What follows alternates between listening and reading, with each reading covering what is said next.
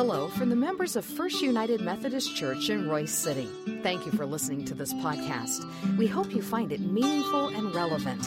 You're invited to join us for worship anytime, and you can learn more about our worship options, location, and small group opportunities by visiting our website, fumcroysecity.org. Today, we hear from our pastor, Reverend Chris Everson. May God bless you as you listen to His word proclaimed. Let us pray. Oh God, we come to you, knowing that we do have a story to tell. The story of your love, the story of your grace, and how that impacts each and every one of us. So God, during this time, we ask that you let the words of my mouth and the meditation of each heart here be pleasing in your sight, O Lord, my strength and my Redeemer. Amen. You know, I love that song. It's one of my favorite songs to sing, especially in a congregational setting, because it echoes the importance of why it is that we're here. We are here to tell a story. Now, we're starting a new sermon series called All You Can, and this is going to be over the next 4 months, and this is our stewardship series. I have a good friend of mine, whenever I told him that I was getting ready to start our stewardship series this week, he just looked at me like, why in the world are you doing that? And I says, because we have a story to tell. We have a story to tell about what Christ is doing in our lives, and if we are being stewards of what God has given us, we need to have a moment where we do this. Now, to be honest, if you're not familiar with the stewardship campaign, I will go out and say it. This is where we ask for money to help fund our missions and ministries for 2017. Just flat out and honest about that. But for me, stewardship is much more than just asking for money. Stewardship is a way for us to be in the community, to be in the world. Last year at this time, I was at a conference in Orlando, Florida, and there was a church planting guru by the name of Phil Maynard who was there, and he said during our time together about the church that we don't just exist for people to show up in the pews. We exist to transform lives. To me, that's the definition of stewardship. Stewardship isn't making sure that the lights are on, making sure that the room is climate controlled where we're all comfortable during our Sunday morning worship times, but stewardship is about what we can do to transform lives. To me, there's 3 ways that we do that. When we do a stewardship campaign, it's a time to give thanks. You know, we look around this room, we hear each other sing, we fellowship at our 5th Sunday brunch time, we sing in the choir, we give thanks for all that God has given us. Each Sunday you're going to see a video snippet like the one that we had. You know, this week we celebrated a time where we found out that the senior center was going to be without their building. And there are seniors who go to meet there that if they did not have that one lunch, they would have gone without food for the entire week. That's just a fact. And when Robin came and told us about that, we said, no, that's not going to happen. Not since we're the church right across the street from the senior center. They're going to come over here and we're going to feed them. And as Robin said, we fed over 150 seniors that last week. And it was a blessing. It was an honor to sit down and just to talk with some of them and just to be in fellowship another video that you're going to hear, but I want to go ahead and start planting a bug in your ear. This Thursday, I am going to spend my first time over at Davis Elementary School with a couple of second graders. I finally passed all the background checks and all that stuff and got all that stuff done. So I'm going to go spend time with two little buddies over at Davis Elementary School just to let them know that somebody loves them. Let them know that somebody cares for them. If you're interested in being a part of that, we have a form that Rachel Camp came up with that we'll be glad to give to you, and you can fill that out, and we can get you plugged in over at Davis Elementary too. See, we have so much to be thankful for, so many ways that we can be in ministry to the community around us. A stewardship campaign is also a time to look forward. Sometimes it's easy to look back. Sometimes it's easy to remember the good old days and how we used to do things. But also sometimes when we look back at the good old days and how we used to do things, it's like playing a nightmare in our minds. And we want that nightmare to go away. And the best way to do that is to work together to look forward, to see how we can do what God has called us to do. Then as we sang about it, it's a time to tell the story of the church. It's a great story. Tracy and I and my mom have been blessed to become a part of the family of First United Methodist Church of Royce City. We love coming to worship here. We love meetings here, believe it or not. We love singing. We love fellowshipping. We love all of these things, being a part of this congregation. It's because you know that we have a story to tell. And that story impacts us and it impacts the world around us. So how do we tell our story? Well, Jesus gives us an example of that. Actually, it's not really Jesus that's giving us the example. It's how he is talking to somebody that he had a relationship with. This gives us a way to share our story. Our scripture for this morning comes from Mark chapter 5, verses 18 through 20. The words will be up on the screen. While Jesus was climbing into the boat, the one who had been demon-possessed pleaded with Jesus to let him come along as one of his disciples. But Jesus wouldn't allow it. "Go home to your own people," Jesus said, "and tell them what the Lord has done for you and how he has shown you mercy." The man went away and began to proclaim in the 10 cities all that Jesus had done for him, and everyone was amazed. The word of God for the people of God. Thanks be to God. This story comes at kind of the beginning of the Gospel of Mark. Right before this, in the 4th chapter, we have several of the teachings of Jesus in parables. And then right before Jesus meets up with this man who had legions of demons inside of him, I think he gets the disciples ready to experience this miracle. As they were going across the Sea of Galilee, a storm came up, and the disciples were scared, and Jesus said, "Don't worry, I am here with you," and he calmed the storms. They come and they land on the other side of the Sea of Galilee, which was the Gentile side of the Sea of Galilee. We know this because, well, they had pigs there.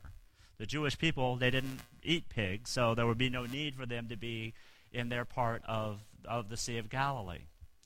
And as Jesus is teaching and meeting people, this man comes up with him filled with demons. He says, "My name is Legion because I have multiple demons inside of me." And Jesus removes the demons from this man, puts them into a bunch of pigs, and the pigs all kill themselves. So as Jesus is getting ready to leave, the man who was possessed by the demons, he says, "I want to come with you." And Jesus reminds him, no, you're not supposed to come with me. You need to go back to your people and share what God has done. I don't know about you, but for me that happens in my life a lot.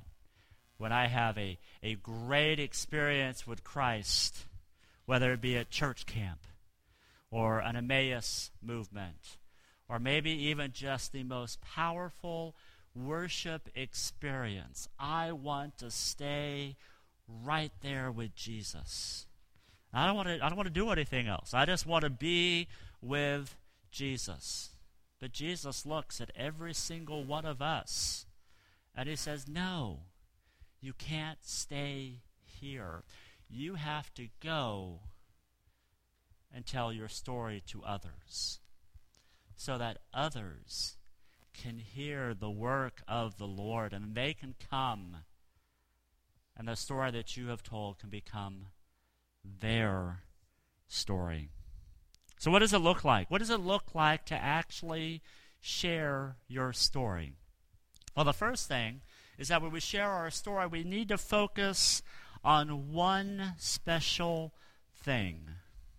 When I was thinking about this, the movie City Slickers came to mind. Remember Curly from City Slickers? He was that cowboy that met up with Billy Crystal and his other two friends as they were out trying to figure out their lives. And Curly looked at Billy Crystal and he said, well, it's this. And he held up a finger.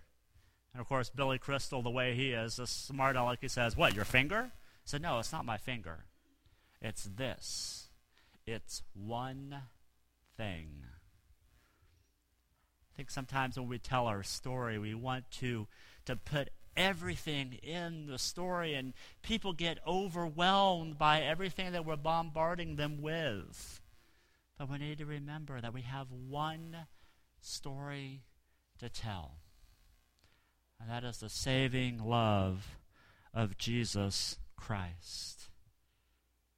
But I will admit, sometimes it's hard to focus on this one thing, isn't it? When life gets busy around us, when the kids get sick, when maybe things aren't going well in our relationships, or maybe our job is overwhelming, it gets hard to focus on that one thing. But the good news is, friends, it is just one thing that we need to remember.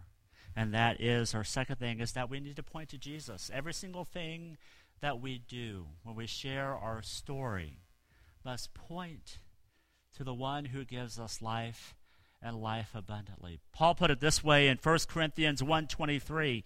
He says, but we preach Christ crucified, which is a scandal to the Jews and foolishness for the Greeks. See, it was a scandal for the Jews because, well, they crucified Christ. And they didn't want to take responsibility for that. And it was foolishness for the Gentiles because what God in their right mind would send their son to die on a cross? What God in their right mind would become human to begin with? That just doesn't make sense at all. In our world today, we have to deal with those two factors when we share our story. That we hold on to the fact that it is Christ crucified who saved us, who makes us in a right relationship with God, that makes us where we live a life that is full of abundance. So what do we do with this knowledge? Well, we tell a friend. We share what God has done in our lives, and hopefully we do it with excitement. My friend Dean Gilkinson, who comes to the early service, he always reminds me, we have the best story to share with anyone. So we have to tell somebody. But it doesn't end there, does it? It doesn't just stop at telling somebody what God has done in your life. Sharing our story involves inviting them to be a part of the story. One of the best examples of this happening is in the Gospel of John. John chapter 1, Jesus is starting his ministry, and some of John's disciples come along, and then a guy by the name of Philip comes along, and he gets so excited about what Jesus is telling him. He goes and he shares with another friend by the name of Nathaniel. And I could just see this Philip just being all excited. You won't believe what this Jesus guy has to say. He's just absolutely amazing. He's awesome. And Nathaniel's not impressed. Nathaniel actually says, what good can come out of Nazareth? And I'm sure that stopped Philip in his tracks. So Philip just gives him a simple invitation. Well, come and see. Come and see what's going on. Come and see what's happening down at the senior center when we're feeding them, when we're being in fellowship with them. Come and see what's happening on Wednesday nights when we have our jam program. Come and see what's happening on Wednesday nights whenever the choir's practicing. Come and see. Come and see. Come and see. I had an interesting phone call last week. You get a lot of interesting phone calls as a pastor, but this one was one that I could say that I've never received before. Jonelle paged back a guy who said, "My name is John, and I just wanted to tell you about one of your congregation members." First reaction was like, uh-oh, what happened?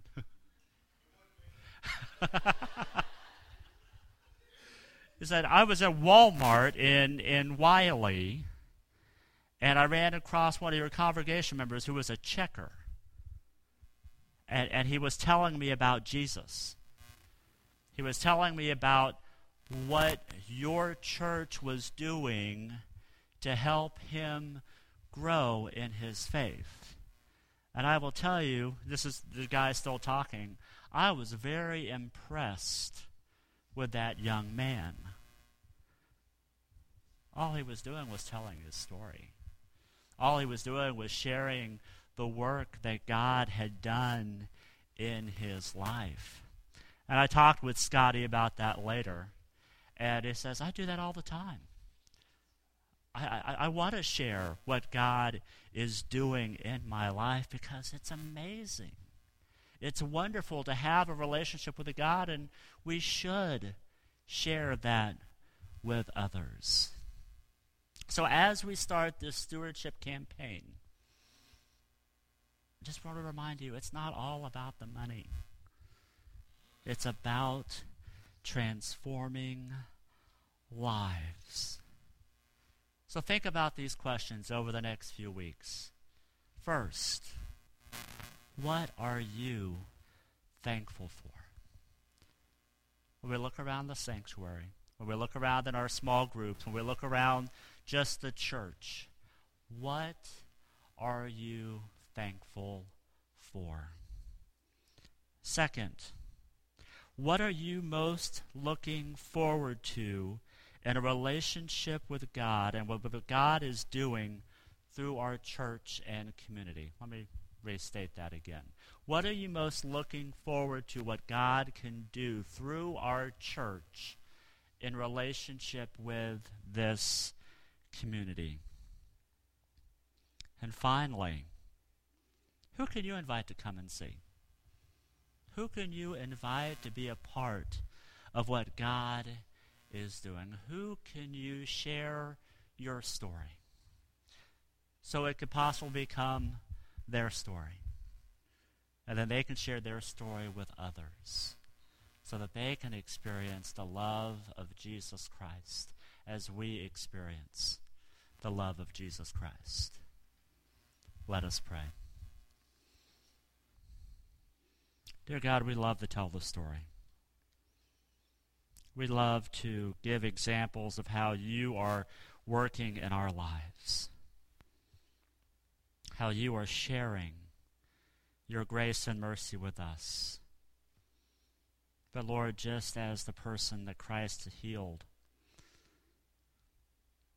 help us to remember that we must share that love with others.